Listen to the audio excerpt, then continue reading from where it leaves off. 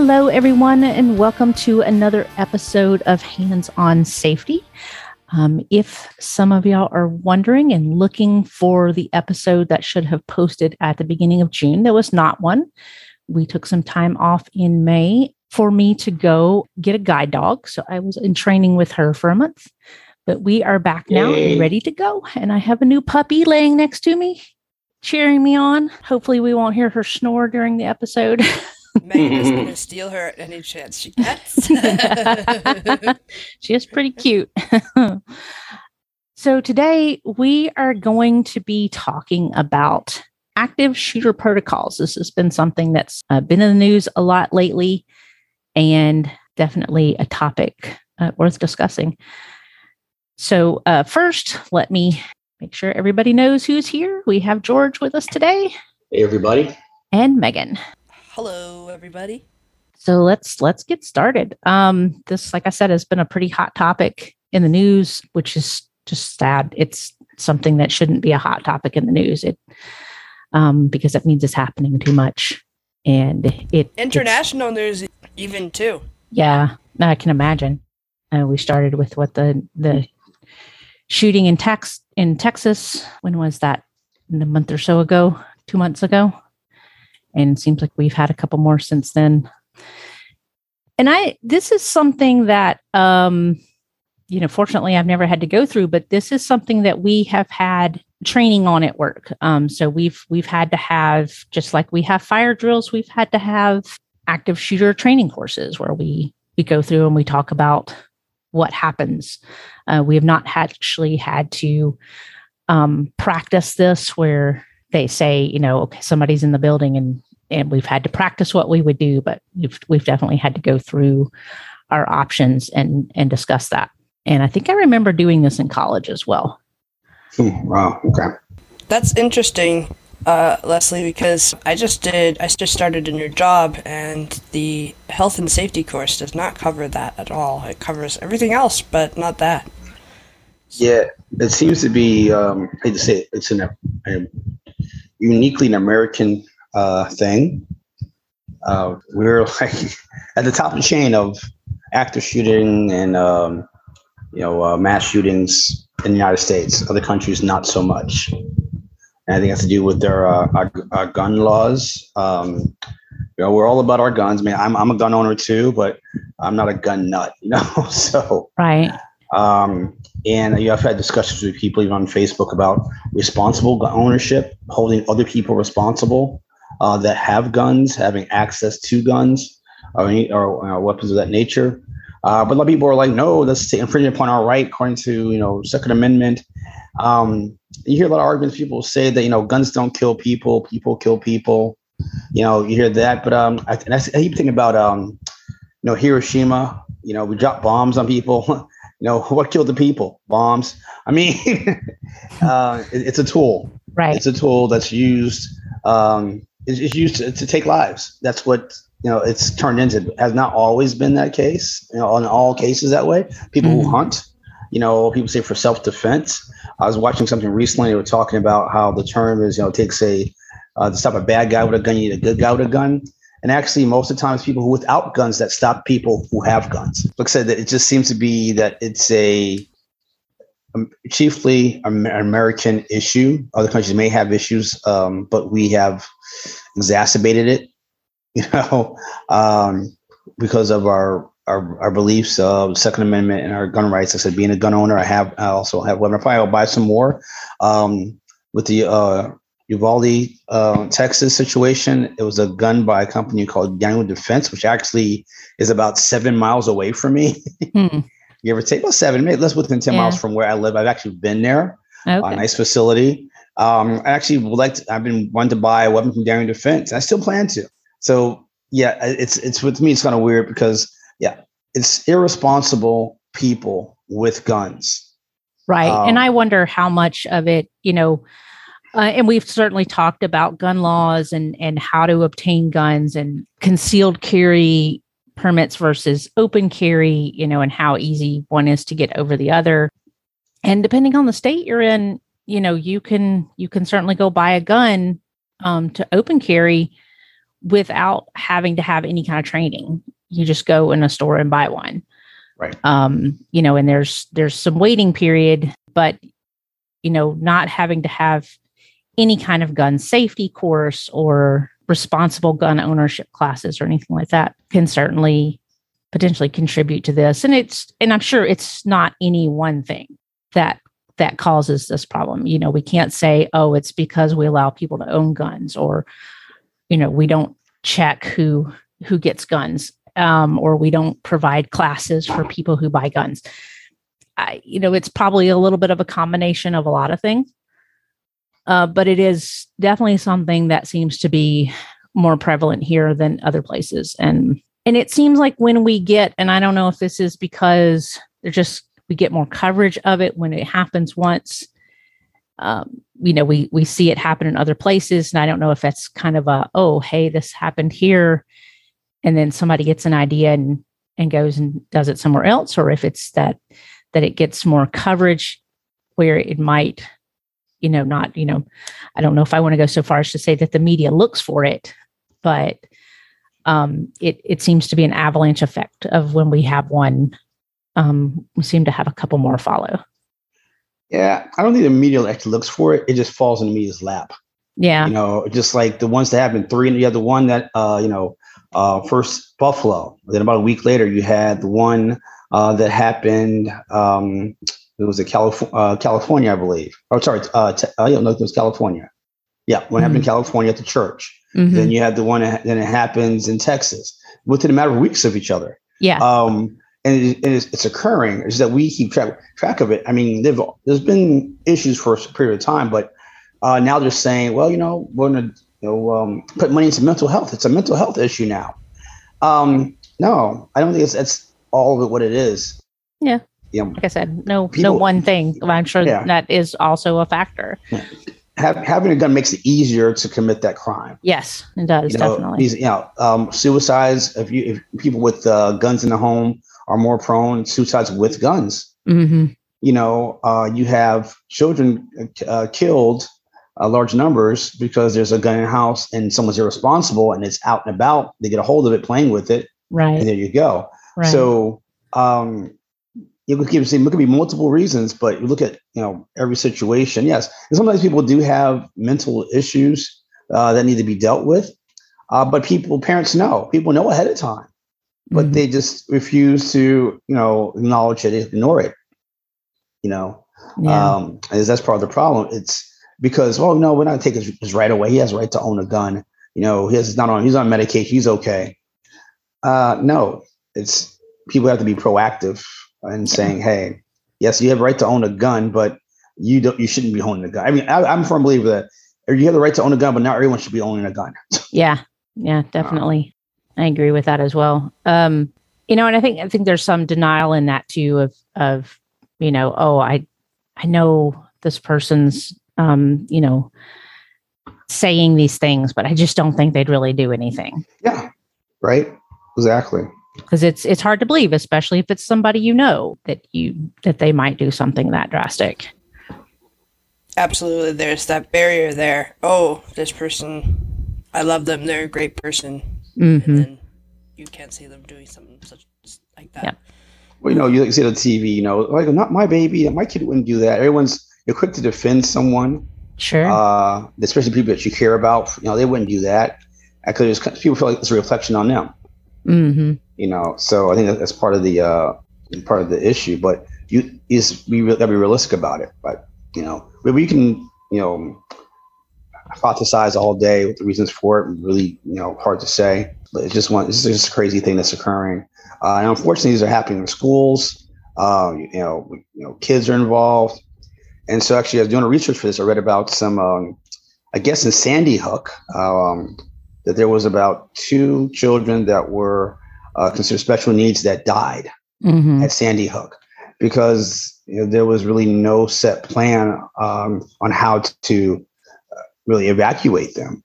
And one child did die.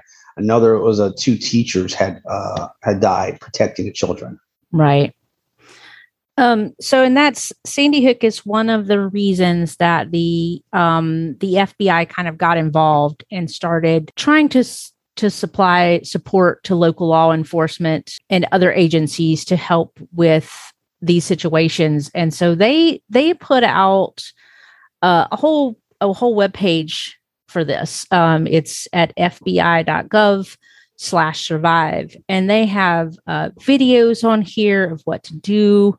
They have information about, statistics on how many mass shootings there have been. They have a link for violence prevention in schools, campus attacks. I just saw the statistics here. Where'd it go? They've helped put together emergency plans for businesses and put up some videos. They've got some bilingual stuff here. Put out some videos about what to do. And their video talks about the steps to what you should do in an active shooter situation. And it's run, hide, fight. And if you have the option to run, do it. Be aware of the area, what your exit options are.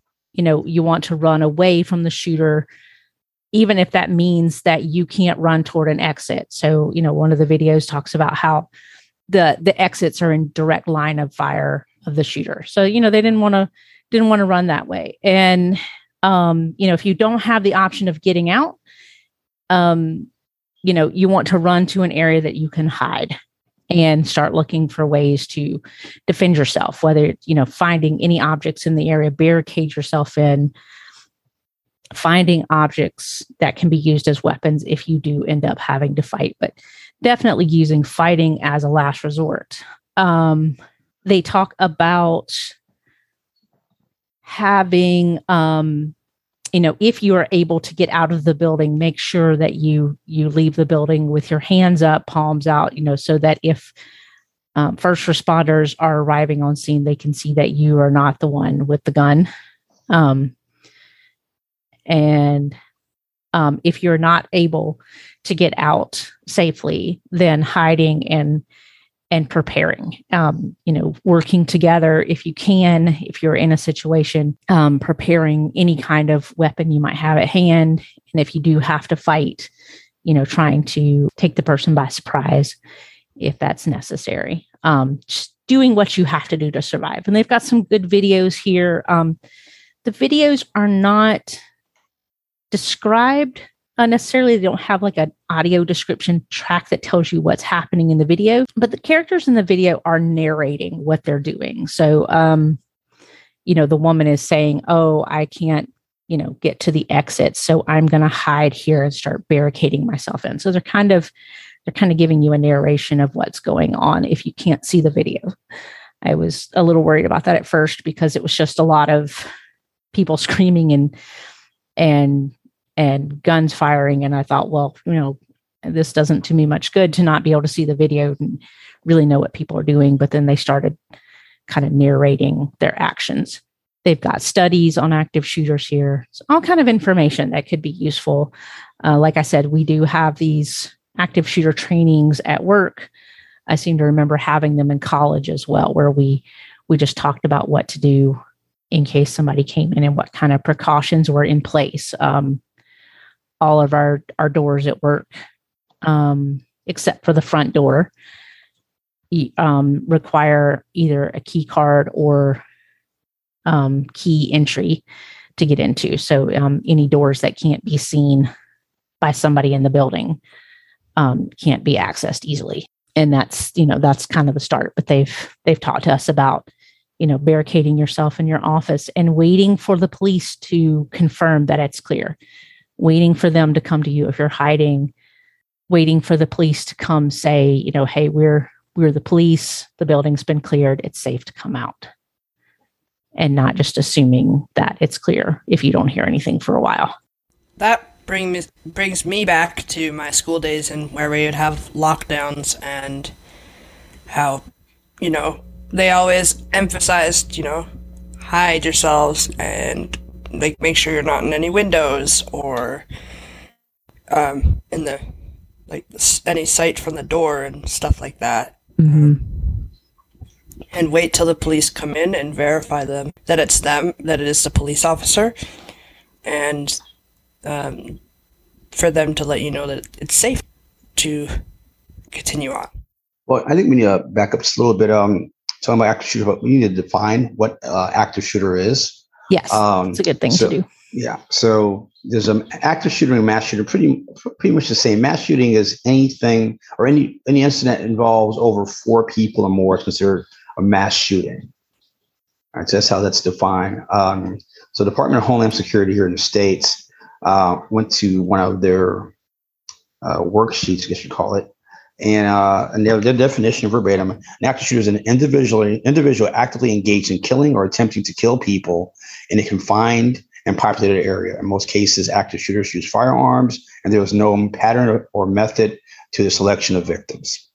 So that's the definition by the Homeland Security of what an active shooter is. Like I said, a mass shooting, pretty much the same. Any more 4 or more is considered a mass shooting. So I think mass shooting, the definition itself is a little misleading, because I think of mass, I think of hundreds of people, but not necessarily 4 or more in that type of situation. And, these active shooter situations, they last for about 10 to 15 minutes before law enforcement can actually get on the scene. Mm-hmm. So it's in a brief period of time. And with, using automatic weapons, and that's another thing too. It's a misnomer. What the AR stands for does not stand for automatic rifle at all. And that's what a lot of people think, the AR is for, and it's not. One thing it's so military, we had it looks like the M4 or the M16, depending on which one you have, which M16 is longer, M4 is shorter carbine barrel, which means it's a shorter barrel when you say carbine. And in the military, we had, and they changed it. It used to be, we had several functions, and I believe it was 3. You had automatic, you had semi-automatic, and then you had burst. Burst would send 3 rounds out at the same time. You pull the trigger, 3 rounds came out automatically, and then took a break, and you pull the trigger again. Semi-automatic, it's that you have to pull the trigger every time to fire. Automatic weapons, you just pretty much hold the weapon and just fire whatever at a set rate. So the weapons that are being used, unless they're modified, are pretty much semi-automatic. I mean, you have to pull the trigger every time. So I think people misunderstand it. They think of like the movies, where people just pulling the trigger and just rounds are firing out. That's not the case unless the AR-15s are altered. Now, most times AR-15s are used. Doesn't mean that they will always be used. Pistols, I've also noticed too, they also seem to have pistols on them as well. Mm-hmm. Of various types, which are also semi-automatic. Right. So they're both semi-automatic weapons. I think the idea when you see a rifle, people hear AR-15 automatically, oh my God, any semi-automatic weapon is just as deadly as any other semi-automatic weapon. The difference between a pistol is a shorter range. A lot of times, say maximum effective range, as they call it, in range where you can actually do damage. I think for most pistols, at least the one that we use in the Army, like 50 meters. With a rifle, you're talking about a few hundred meters. Up to 500. I think maybe up to 500 meters. You still shoot further than that, but that's with more skill and more time and all that stuff. So that's only the big difference. I could be wrong with the meters on the AR-15, but I think most people misunderstand that and they think, oh, spend the AR-15. It's a semi-automatic weapon. It's not an automatic rifle. It just happens to look like the weapons that's used in the Army. And actually, assault rifle is not a very common term, except for in the media. Right. No. So, So have you found any other resources, that give any information about, what to do if you find yourself in an active shooter situation? Yes. Homeland Security has quite a bit of it. Mm-hmm. On there. And I've been looking at other sites, because particularly talking to our audience, I know that most of our audience, may have some type of disability, and some may not. And so what I'm reading today, that's why I said I think we're going to do a 2-part on this, is that people with disabilities are left out of the conversation in many times and places in regards to school safety and active shooting situations. Mm-hmm. Now, I use school because that's the most recent things that have occurred. Sure. But could be a church, like in Charlotte, North Carolina, not that far, South Carolina, not that far from me, right. About 2 hours away. Buffalo, that was a market. That's my home state of New York. Yeah. So it doesn't. So it said in the definition that pretty much a place that's populated with people is what we call the target-rich environment. Yes, and you have definitely many people available. Hey, their targets are opportunity for the individual. The one that happened in Buffalo, the kid, he's should say man, he's not a kid. It's called what it is. He scouted out the recon the area prior. Mm-hmm. So this was more than deliberate. The one in Uvalde, Texas, if I pronounced correctly. I believe that he actually went to school there at one point.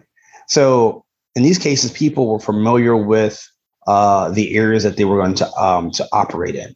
And so that was part of it as well. But yeah, so Homeland Security has some stuff on there, pretty much basically on the same lines as the FBI. But in my research, looking up stuff, I found this one site, which I think is a lot chock full of information, particularly and they say, they title it Guidelines for People with Disabilities in Emergencies. Mm-hmm. So some of the same practices can be used for a fire drill, for a power outage, national disaster. Some of the same concepts can be used. But here, the Los Angeles Valley College, and we'll put this in the links in the show, and they go into detail.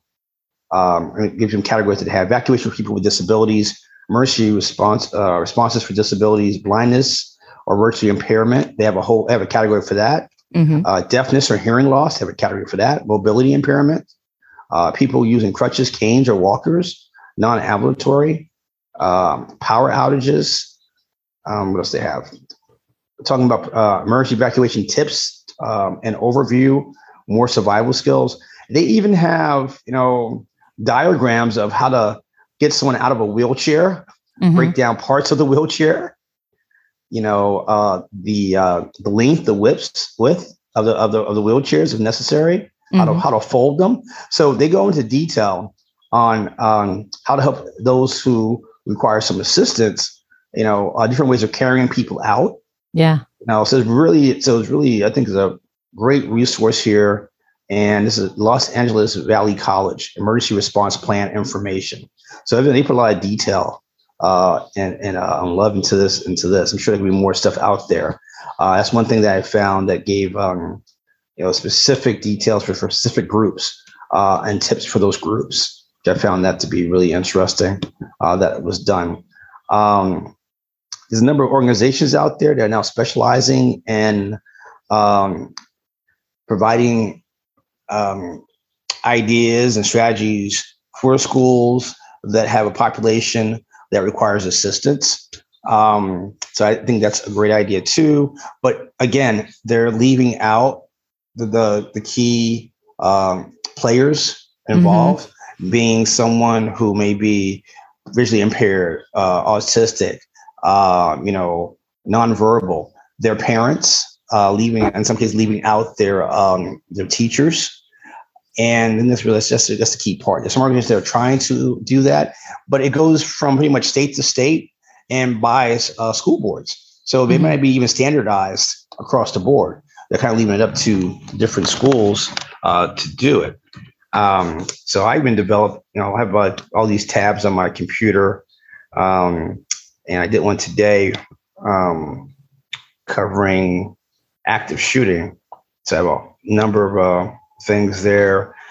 There's the REMS, the REMSTA Center website that provides some information as well. You have best practices conditions for armed assault drills in schools. Another site, so I said we'll include some of these on there. Yeah, as definitely. well. There's a lot. This would be definitely a two-part. They have an autism response. Actually, someone's kind of with an autism response team. as well. And I was looking up, doing more research. So there is a school for the blind, called the Laval School for the Blind in the Bronx, where I'm from. Mm-hmm. And I knew about it, but never, been by it. I was always surprised that, the first time I heard about it was after I'd already left home. It was the first time I heard of White Cane Day. Right. Before. I'm like, was it like they selling crack? And what's White Cane? You know what I'm saying? Like they are doing it out in the open. And so the school was celebrating that. So again, look up this article. So they do have a program with the local police precinct, which I believe is actually precinct my mother is in. The 57th police precinct in the Bronx. I believe that's what the precinct is. And so they have a partnership with the precinct. They have a set protocol. The kids practice drills on a regular basis. And, they're saying that sometimes these, fire drills and all this stuff, most schools practice maybe once a year. Yeah. Saying if you have a child that may be autistic or somewhere on the spectrum, or maybe, not fully mobile, it requires more than just once a year. Right. And then even some organizations, by some mothers who were, I think from Sandy Hook, got together and they came up with the idea, and actually have an organization as well, providing safety tips and analyzing schools and helping them out, offering some free training. So a lot of stuff out there now about it. It's unfortunate that we have to go that route, but most of the I've seen someone along the lines of what you said, talking about good practices, active shooter situation, be aware of your environment, which is always the case for anybody. Be working in a buddy system, particularly if you're in school, I'll say, but elementary to college, whatever, whether the teachers pair you off with a friend of yours that's willing to assist you, or be mindful that you do exist and that you are there and that you need to be evacuated too, because some people get caught in the moment of themselves and forget others. Kids, it seems to be, are more mindful than adults are. Like what happened in Texas, one little girl was, trying to call 911. It was, another girl was trying to resist, the attack. They're and worried about the other students. So little kids can be more mindful of each other. I think that's one thing about the younger generation nowadays. What used to be social, not social norms years ago, was someone who was, blind, or someone who in a wheelchair, like, oh, I got cooties or something. Right. Now it's like, you know what? These guys, my friend Jake over here, he's blind, but he does this. He's great on this computer game. I'm not saying it's an even playing field, but it's getting more level and more people are more accepting, which they should be, of other people anyways. And I think they're more willing to go out of their way and to assist. So the buddy team, regardless if you're traveling by yourself, whether you're in school, knowing exits and stuff like that. If you don't know, ask someone. At one point, they pointed out in one of the articles I was reading that those who are blind or visually impaired, usually if they're normally in that same facility, that same building, they already have an idea of where the exits are. Yeah, especially if it's a place you go often. So, I mean, for me, it's work every day. If you're a student, you're going to school every day, that building. Right. Chances are you've been all through the building and you know where the exits are, how to get out of a classroom, or, where all the classrooms on the hall or the restrooms, or, whatever stairwells and stuff. You already kind of know that. And that's a good thing over, say, a public place like a market or not even a church, because, if you go to that church on a regular basis, you probably know that building pretty well too. But some places, you're not going to know as well as others. So it's good if, you do know the area well. That's always helpful. That's one less thing you have to think about. Right.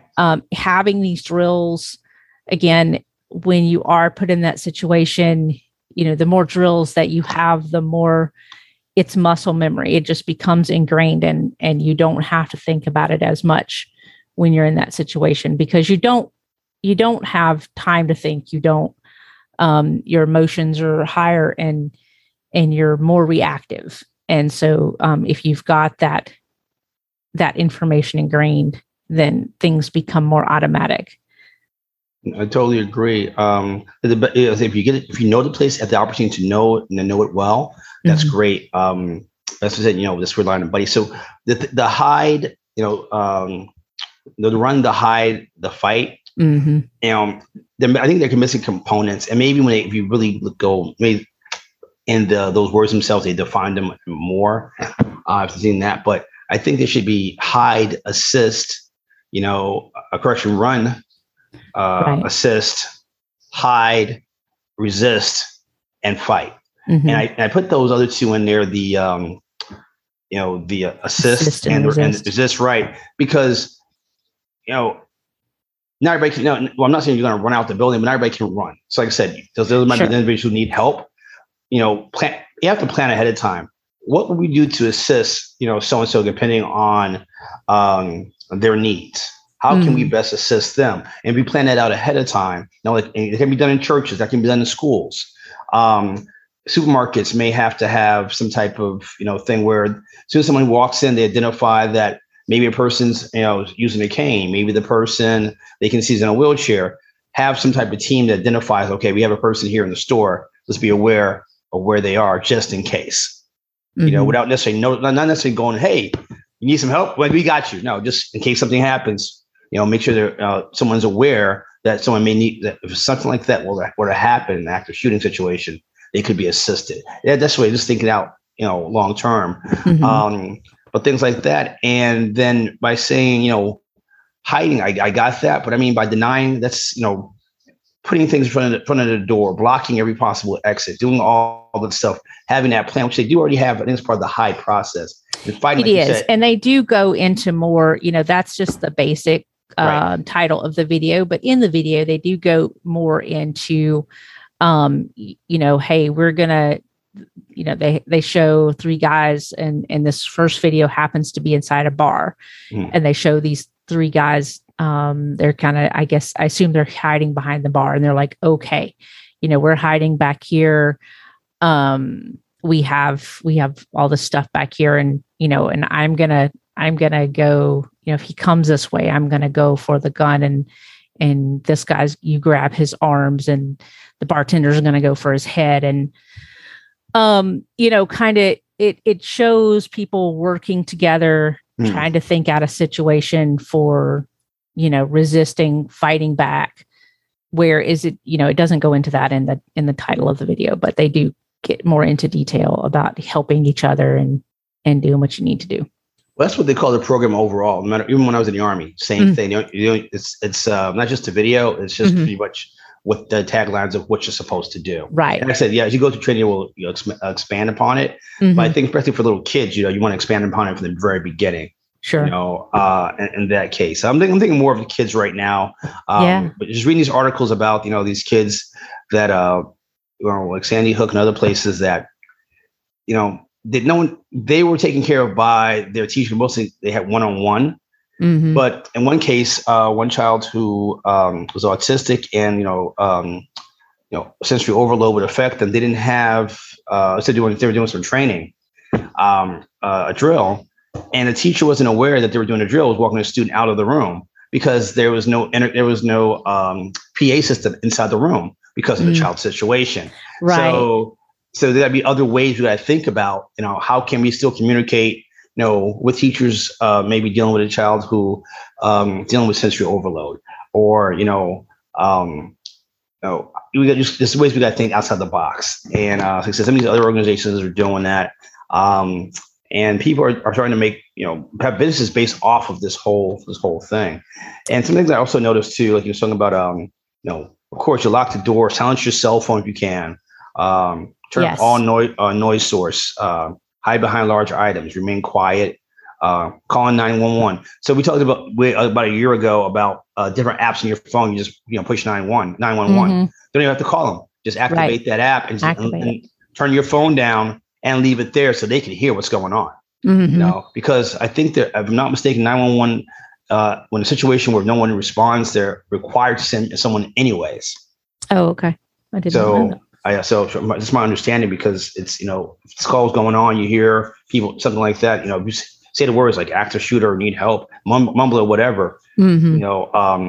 There should be seeing someone there, especially if we get multiple calls, if I'm not mistaken. Now, the thing that happened in Texas, they were calling 911 and they were supposedly mumbling or kept it really low. The 911 operator hung up on them. Mm. They got fired. Yeah. So I can imagine. Yeah, they got fired over that situation there because they hung up, got mad because they said they couldn't hear what they were saying. But still, I think most agencies are supposed to dispatch somebody. I could be wrong. I'll look into that, but I had heard that at some point. We have things like that. There's a few other things that I had seen of interest. Let me scroll down some. I had heard that, there was talk at one point of people like installing, silent alarm systems in classrooms where the teacher could hit a button under their desk that would sound a silent alarm, or, trying different ideas for being able to alert everyone as to what was going on with lights or, other methods. Yeah, I don't since American education system is not universal in that sense. Mm-hmm. It all depends on the state, the city, the county, whatever, the school system itself. So there may be in some school, maybe in your area. I don't know here. So I was thinking about contacting some people here and finding out that those things do exist. A lot of times, budget, if your school can't afford it, or they might say, "Oh, I got one student here that might be visually impaired. We really don't need that." I don't think that's a good reason. I'm not saying I'm not saying that happens, but I'm sure there are people looking into the books like, yeah, we have one student that was applied to. It makes no sense, but it's not for that one student. It's for all the students. Well, it would be for students, teachers, right. And like I said, this was some talk, and this may have come about after Sandy Hook, that how do we get the word out? If, say, someone comes into one classroom, how do we get the word out to the rest of the school, quickly out to emergency responders? And so there was a lot of talk about ideas, but I don't know, did school systems put anything into place? Maybe not. Maybe some did, some didn't. Just kind of up to the individual school systems as to what they are able to do. Now, there's a thing. I remember my nephew was at Virginia Tech when they had Virginia Tech shooting. Mm-hmm. And my brother contacted me and let me know. Actually, I contacted my brother to find out if he was okay, because I knew he was there at the school at the time. I think he was a senior. And a lot of schools will have it. And even I was in the Army, we had it too for our unit, where if something happened, we got a notification on our phone. Mm-hmm. So, we had that when I was in college as well. Yeah. So something like that, even in the elementary schools or any schools, actually, notifying teachers, mm-hmm. A push of a button and boom, hit a switch or hit a button on the computer, goes out to all the teachers and all that stuff, would probably help. But I said, I don't know what the setups are. It's like I said, it's nothing set and it's so sporadic. Mm-hmm. It just makes it kind of hard. So we can what if it all day, what they should have and what they might have. But we might talk to some schools and find out exactly what are they using. Mm-hmm. And at the same time, too, you really don't want the information out too much. No, not necessarily. For those who might be trying to, use that information against, the school, right. Work that into their plan. Right. So, we call that Operation Security. Yeah. You put enough information out there just for people to know, but not enough for them to use it against you. Sure. So you have things like that, but it's just crazy. But there's so much information out there, but no one ever talks about it, and particularly for individuals with disabilities. That's so I really got kind of emotional about it, because I never thought about it. Right. And now that I'm aware that this is an issue. Mm-hmm. What can I do here to help with that situation by looking at schools, maybe talking to other organizations in the area and find out have they been contacted by the schools, and maybe be active in facilitating this movement within my own community right. about students, because it is critical. No child should be left behind. I'm using the old Reagan. Yeah. era thing. But if you think about it, in that sense, no child should be left behind. In the military, we don't leave anybody behind. Right. So what can we do to secure that all our students are taken care of? It's just very sad. Like when I lived in California, one school that as a Army recruiter I worked through was called Washington High School in LA's Unified School District. And this school was, wasn't the best school in regards to, it was an inner city school. I went home on leave. I came back I found out there was a shooting, which was not always uncommon in this neighborhood. It was a gang related situation. Give you an idea, the bleachers and the football field, there was a chain link fence blocking right between the two of them. Mm-hmm. So you had a chain link fence surrounding the football field, and everybody's watching on the other side on the bleachers through the chain link fence. Right. They only played games during the daytime so that they would have less chance of an issue. A little girl was shot, and a teenage boy, maybe a little older than that, were also shot. I can't remember if anyone was killed or not. But at a football game, a high school football game, makes no sense. So gun violence, other than mass shootings or whatever, but any type of shooting, it just makes no sense nowadays on what's going on. So we have to start looking at protecting, communities now, supermarkets, churches. That's been a thing for some years now. After shooting in churches, after we had the situation in South Carolina, so that's been a thing for some years now. Big one in Texas a few years ago. Yeah, right. I actually just had about 10 minutes ago. It looks like a headline come across my phone that has three killed and 4 wounded in a warehouse party in Los Angeles. Why do you need a gun? Why do you need a gun? Growing up in New York City, I never had a gun. Yeah. Never touched a gun until I was Fleet Week. Fleet Week in New York. I went there. There were some reservists there. I think Marine reservists. I got to fire some blanks at M16 for the first time. You're on about maybe 13 or 14 years old. First time. Yeah. Other than that, I never had touched a gun. I don't think before that. College, going to military school, we had ROTC, M16s, what's called small bores. It was like less impact with smaller rounds, 22 rounds. And then when I joined when active duty, then I was on tanks, right. Big guns, very big guns. So it wasn't a thing where I was constantly around it, but I was always told, if you have a weapon, you don't point unless you plan to use it. Right. How to respect it. And that's another thing too. The big issue now, so going back to talking about Daniel Defense, that company, supposedly the shooter was able to get the gun, in Texas quite easily. And they've seen some of the ads were portraying, a scene of a kid holding a gun like a present. Back in the 50s, I understand, the 60s, gun education or weapon education was a normal thing in some schools. Yeah. They taught kids weapon safety. Mm-hmm.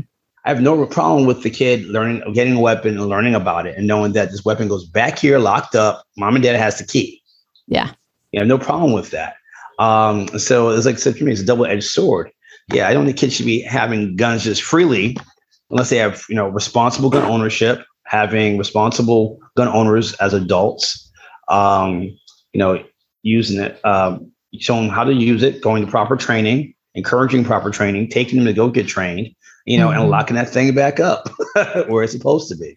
Yeah, we had I used to live in a fairly rural area. No. In Alabama. What? Yeah. Imagine that, a rural area in Alabama. And Could they not had this at all. a voice from above. But we I remember the high school kids telling me, we're going to a gun safety class this weekend, because hunting was a big thing. And so that was a common thing for the high school kids to be able to do, was to have a gun safety class and learn how to use them correctly. And I'm sure, a lot of kids in the area grew up, if their parents were hunters or, they living on farms, a lot of kids probably learned up. oh my goodness, grew up learning Alabama. about, I know, right? Not 49 in the nation for nothing. That's a horrible thing to say about my home state.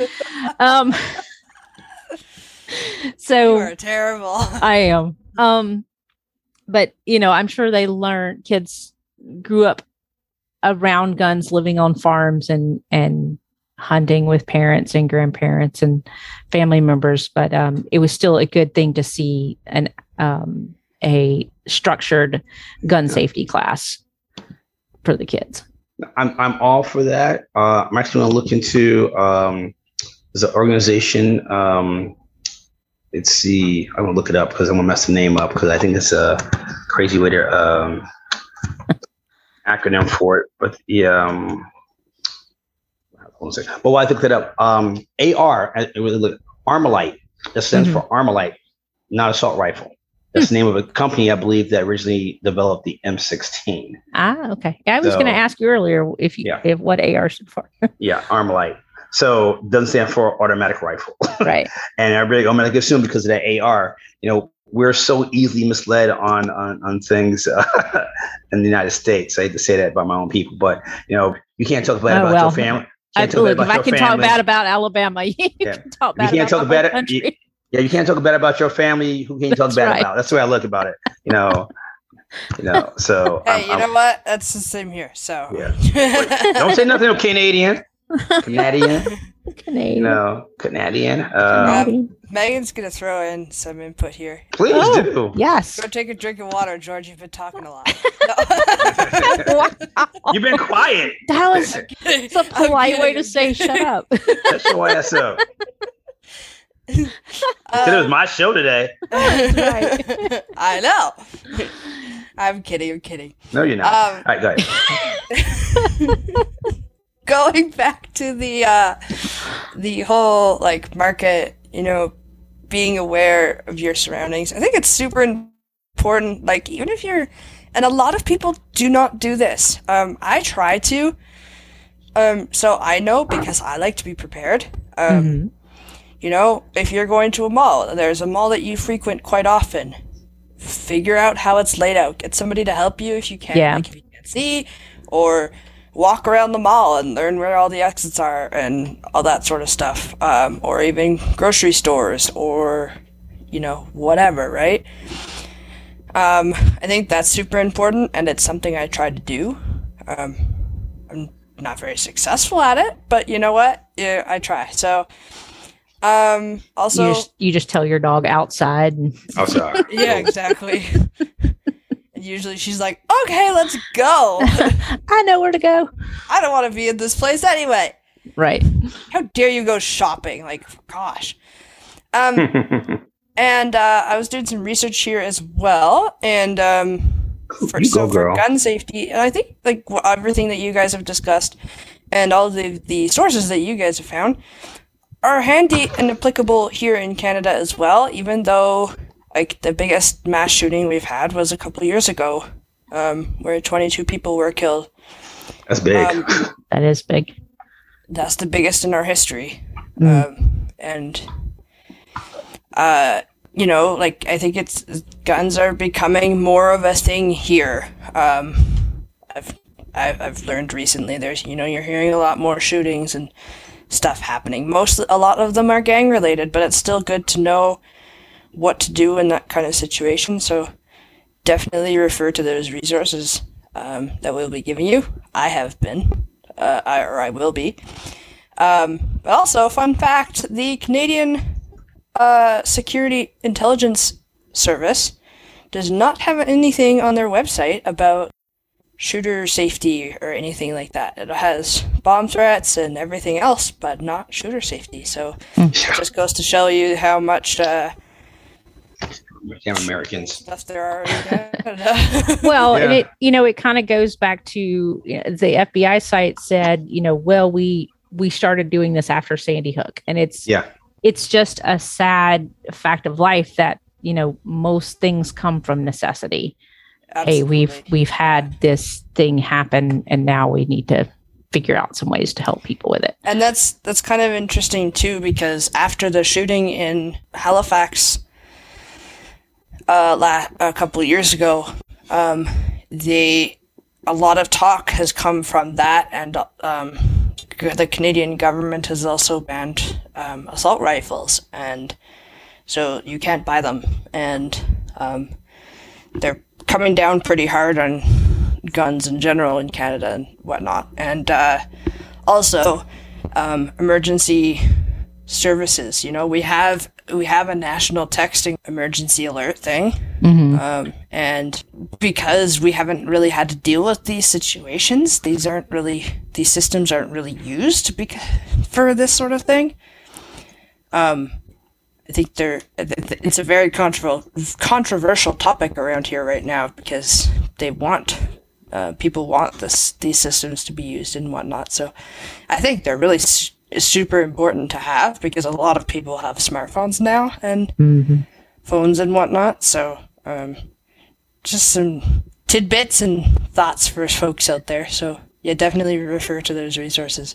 And I've done too much talking now, so I'm gonna go drink some water. You pour yourself out. I know, right? See, that's why I gotta talk a lot. Quick question.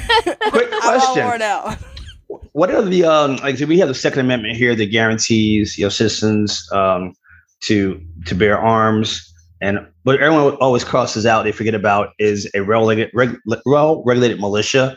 No one ever talks about that part. Right. They leave that part out. But so do you in Canada have some type of law that's in your constitution, or that says, it's okay to own weapons? I mean, I don't know. How does that work in Canada? Oh boy, you're throwing me back to my school days. She slept through that class. Evidently not. Definitely probably did. Not gonna lie. So we do have the Canadian Charter of Rights and Freedoms, and I believe there is a section in there. But honestly, guns are not big here. Until the last couple of years, they haven't really been on people's minds, and people don't really talk about them. Yes, we have lockdowns in schools and stuff to prepare for a situation, just in case we were to need it, but it's very, very, very rare that actually happens. It's because Canadians are so nice. Just shit. Common misconception. Yes. I'm an example. You are. But yeah, I would have to go look and see which section of the Charter and Rights of Freedoms it is, because yeah, I can't remember. Homework for Megan. Megan's going to do it right now. I see. Well, I looked up the maximum effective range for these for the AR rifle. So about 550 meters. So that's maximum effective range for these type of weapons. So to have a long range capacity compared to a pistol, right? Just somewhat much different. Like I said, I know most the ones that we use in the Army are about over 50 meters, about 50 meters or so, a maximum effective range for those things. About 50 yards. 50 yards. Yards. Okay. Yards. Yeah. Well, that's close. It's very matter of inches at that point. Pistols are close range weapons. That's what I love. I see movies. They're firing at airplanes. They're hiding behind rocks. Right. That thing's 2 blocks away. That thing is not even. You're not going to hit it with a pistol, but you can be hopeful. And even if it did hit, I mean, it'd be bing. Right. Too far. So yes, I've been getting mad at movies lately, watching them, do their military thing. Just that's not how it works. Right. Seriously, who's a military, consultant? He sucks. But yeah, I digress. But yeah, so that's the things we need to be aware of. Weapons are going to usually have a pistol going to be close range. That's your say your secondary weapon is your pistol. Your rifle is going to be your primary. So here in the States, we're talking about. I've heard people talking about reducing the amount of capacity magazines. Usually it's 30. I think now I'm not even sure what the capacity requirement is. I don't really get too much into it. I don't have an AR-15 myself yet. No, I'm going to get one. When I went there down in defense, I saw what they had. I like this one right here. I'm going to get this. and it's something big amongst the vets. Mm-hmm. It reminds us of home. So it's most surrounded by guns. It's probably not surrounded by guns. I used to be armor, so I was literally surrounded by guns on a daily basis all the time. Yeah. Yeah, I had about like I got maybe 150 weapons that I was responsible for. I'm done. I hear you. Done. One or two, I'm good. I don't need that, man. It's too much maintenance, too much care. Even when I was in Iraq, have to clean one more gun. Well, I told them I'd give them back to make them clean it, no matter what they're in here. Clean it, sir. When I was in Iraq, I hated having my weapon on me because it's so much responsibility carrying with you. You had to do it in the chow hall. I can't remember. Did we take it with us in a shower? I can't remember. I think we left it your room or your chew. They called it. I told your roommate to watch it for you. But we had to go to the chow hall. Anyway, we went around on base, on missions. I had a rifle. I had a M4, AR-15 carbine, and I had a M9 pistol. That's what I had. That's my two weapons. Plus a knife. I'm about the knife. About knife life. About the knife life. So, those were my weapons that I carried with me, but I prefer not to carry the weapon because, it can go off. You have to be mindful of everything about it. I guess just not growing up with weapons could be the reason why I was kind of like, kind of over this. Yeah, but it is a lot to have to keep in mind on, at all times. Yeah. Be very, very aware of it at all times. And it's like, I need a break. Yeah. But I think those who grow up with it are really enthusiastic or enthusiasts, and you have those who are over enthusiastic. Well, that's their thing. That's what they love to do. And I got it. But again, I think it goes back to, like I said, responsible gun ownership. Even I saw something a few hours ago that Senate is, have come to some type of resolution, bipartisan resolution that they're working on. I think they're talking about 21 years of age to own an automatic weapon. Also, psychological evaluations and also some type of proof of psychological evaluations. And what I did see too is that if you have a domestic situation, going back to even boyfriend girlfriend type situation or dating situation, I should say. So they're going to go to that route. And even in the Army, if you had a domestic situation, you could possibly be banned from having a weapon. They would possibly kick you out. Right. So the Army got to that point some years before I had retired, that if you had a domestic situation where you got arrested, whatever, you could possibly get kicked out because you would not be able to have arms. Right. Arms. So we can't use you if you legally can't have a weapon. Sure. So a lot of different things. But I think, when we talk about our next one, we talk about more in depth about what do you do, after the shooting. Yeah. It's easy to find information on what to do there. We talked about, sitting somewhere close to the door, getting a buddy to assist you, planning the whole situation out, knowing the area, blockading the door, turning your phones off. This stuff seems to be repetitive amongst all the main sites.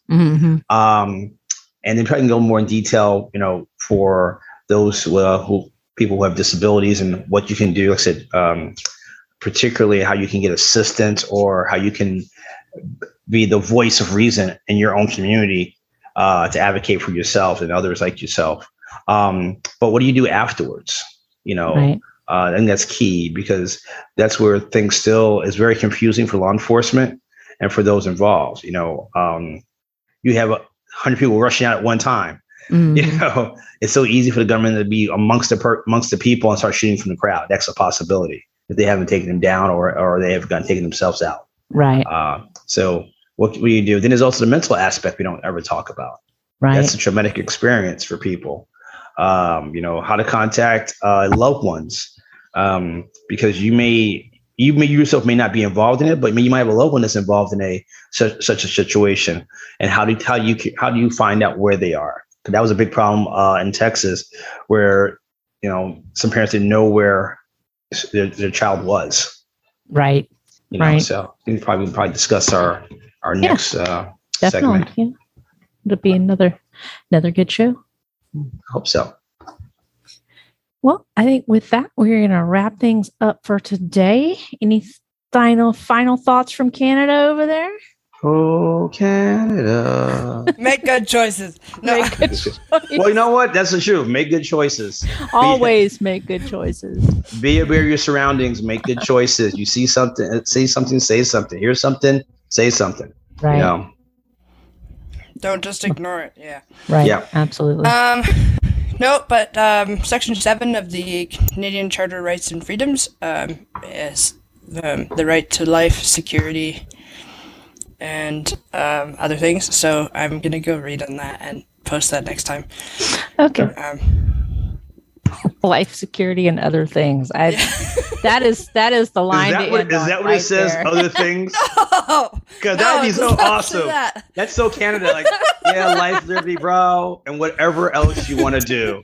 Peace. Enjoy yourself. Sorry, someone was high when they wrote that. I know, right? Is that hemp paper they wrote it on? You know, that's right. The hemp paper. Oh my goodness. You know, that's what it was. That's crazy. Sorry, folks. That. Megan's unprepared again. But I like that. That's awesome. The comic relief.